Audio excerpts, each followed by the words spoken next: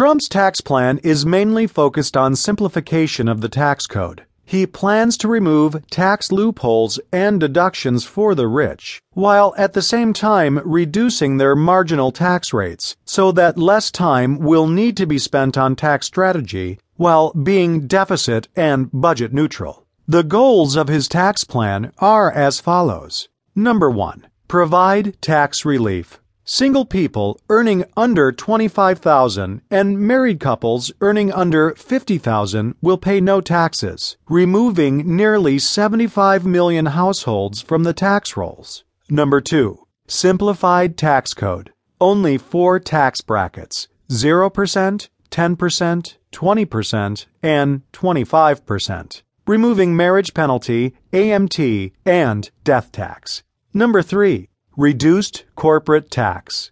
Plans to reduce the maximum corporate tax rate to 15%, but will require U.S. companies to bring their offshore money back to the U.S. at a lower repatriation rate of 10%, so that the returning capital can rev up the GDP growth rate. The amount of offshore capital in question is listed at $2.5 trillion, so if repatriated would bring $250 billion into the Treasury.